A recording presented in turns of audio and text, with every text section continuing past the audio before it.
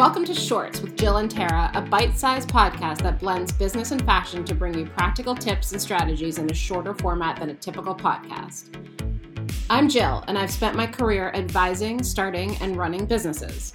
I'm Tara, a family therapist turned fashion stylist and a digital creator. Hi, Tara.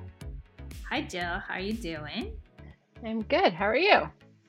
I'm good. I wanted to tell you, so I'm always doing like very interesting things, so interesting. But I got a call from this Meditress, and what they do, so they're really focusing on women who are losing their hair, because they did say that a lot of women are losing their hair due to COVID because of stress. Like there's already women who go through this at all ages. It can be hormonal, it could be age, it could be genetic. But because of COVID, they've had an increase in people coming in. But that's not why I was there. But what they did do is they did a scalp facial to my scalp to see. Yeah, it was pretty cool. You guys, it's going to be on my Instagram soon. But they did just to see how healthy my scalp is. And because of all the years of product and sun damage and all of these things, they can tell what your hair needs. And so they said that mine, I was like so afraid because God only knows how long I've been like coloring my hair and putting stuff in. And so mine was not bad, but there was like some dry scalp, which they said is very normal, but it felt so good, Jill. It was like, what did they do? What did they do?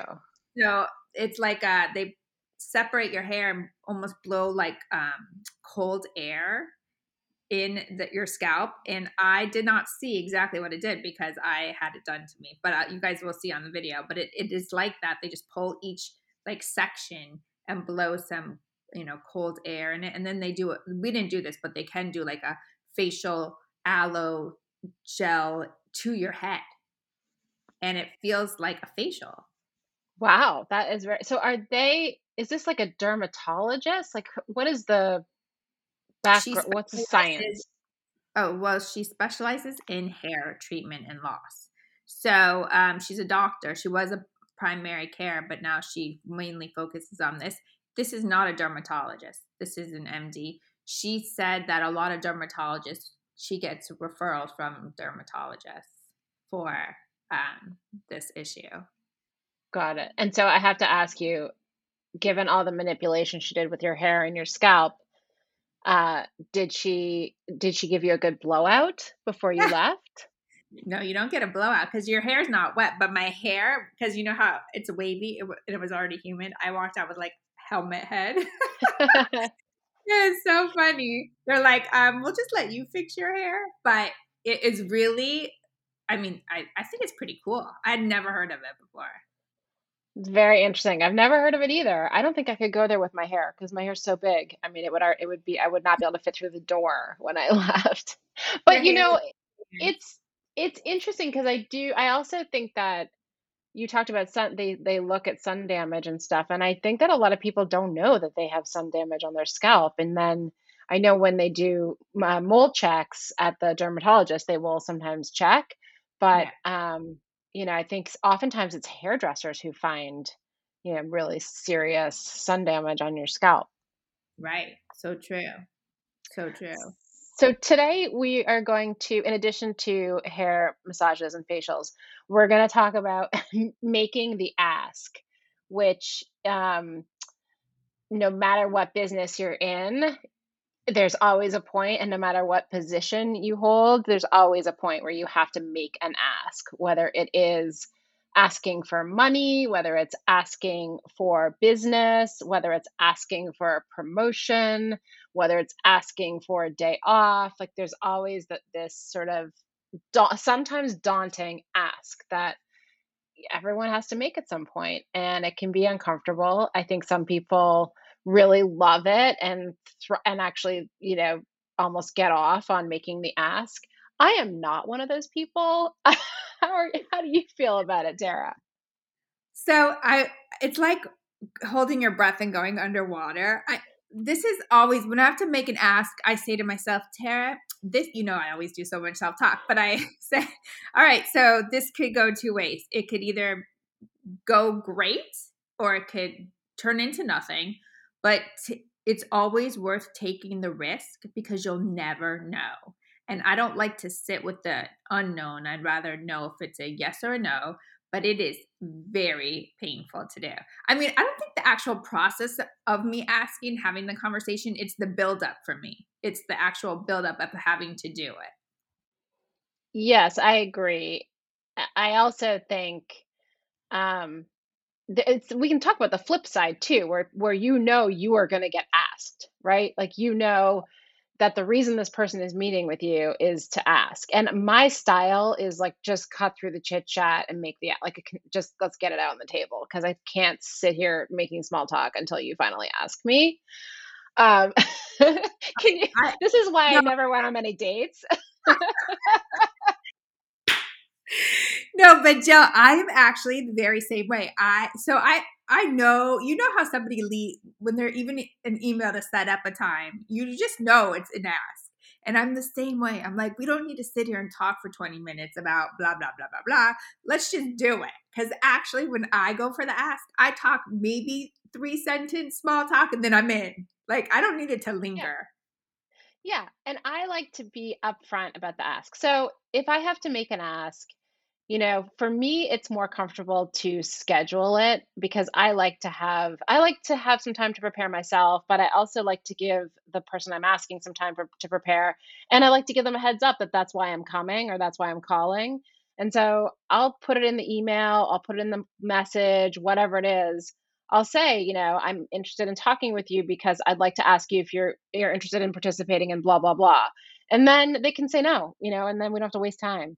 And in fact, I really appreciate that when I was fundraising, I would get lots of that back. I would get lots of like, actually, we're not, I'm happy to talk to you, but we're really not investing in this kind of company. And I'd be like, great, let's not waste each other's time. We'll keep in touch. And if something changes, we can reconnect and just kind of don't waste time.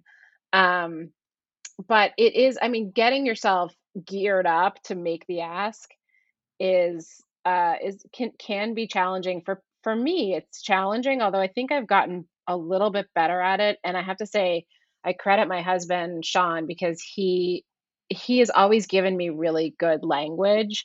And what it does is it pins the person down, so but it makes them feel good as well. So if you're asking for money, for example, if you're fundraising and you need money and you're talking to someone, and at the end of the conversation or at some point during the conversation, rather than say, so do you want to invest, you say something that makes them feel good about being part of it, and you say, I would really like to see you be part of this venture. What would it take to get you to be part of it? And just it sounds so much better than, so we're raising $2 million, would you like to invest?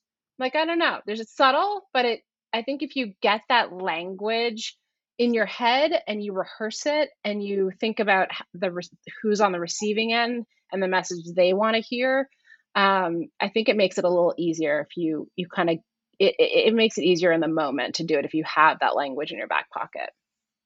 And for me, it's a lot of times it's asking maybe other people to do a collaboration or whatever. And I always start with what I like about their business or who they are, like what I admire, because it is true. That's why I want to work with them. I'm not just coming from nowhere. There is a reason. And I think that sometimes when you start like that, it's a lot, you're welcomed with open arms a little bit more. Yeah, because you're establishing common ground. Your interest is genuine. You've actually spent some time researching them and thinking about what the partnership might look like. So yeah, but I think just kind of like you said, holding your nose and jumping into the pool, like it's like going under water. You just have to do it. You have to do it and put it behind you and think about how good it's going to feel once you've gotten past the ask. That's what I always think about. I think about that in life. Like if I really don't want to do something, first of all, if I really don't want to do something, sometimes I just won't do it. But if I have to, I feel like, okay, I just need to get through it and get on the other side of that. And then and whatever happens, at least I did it. Right. And like you're saying, just go through it and then envision what it's going to feel like after. It's going to be amazing. You did it. Yeah. It's a yes or a no. whatever it is, it's already, it's done, you've tried, and you move on. Right. Put it behind you. So do you have any asks coming up that you're nervous about? I don't really have any that I'm nervous about. I'm nervous about a lot of things, but not necessarily making an ask. I will say the other thing that makes it a little bit easier for me, because I'm such a process oriented person, somehow making it part of a process it makes it like just another step. It's just another step in the process of doing XYZ. So when I was doing a lot of fundraising, I would have a process. So we had all our prospects on one list, and every week we would go through the names and we would follow they push them through a funnel, right? The following 5 steps. And this was step 4 of the funnel. And you just kind of check a box. It makes it a little easier to think about it as just part of a process and not like the end of your career. Right. Yes, that's true. Don't make it end all be all. It's just one ask. Yeah.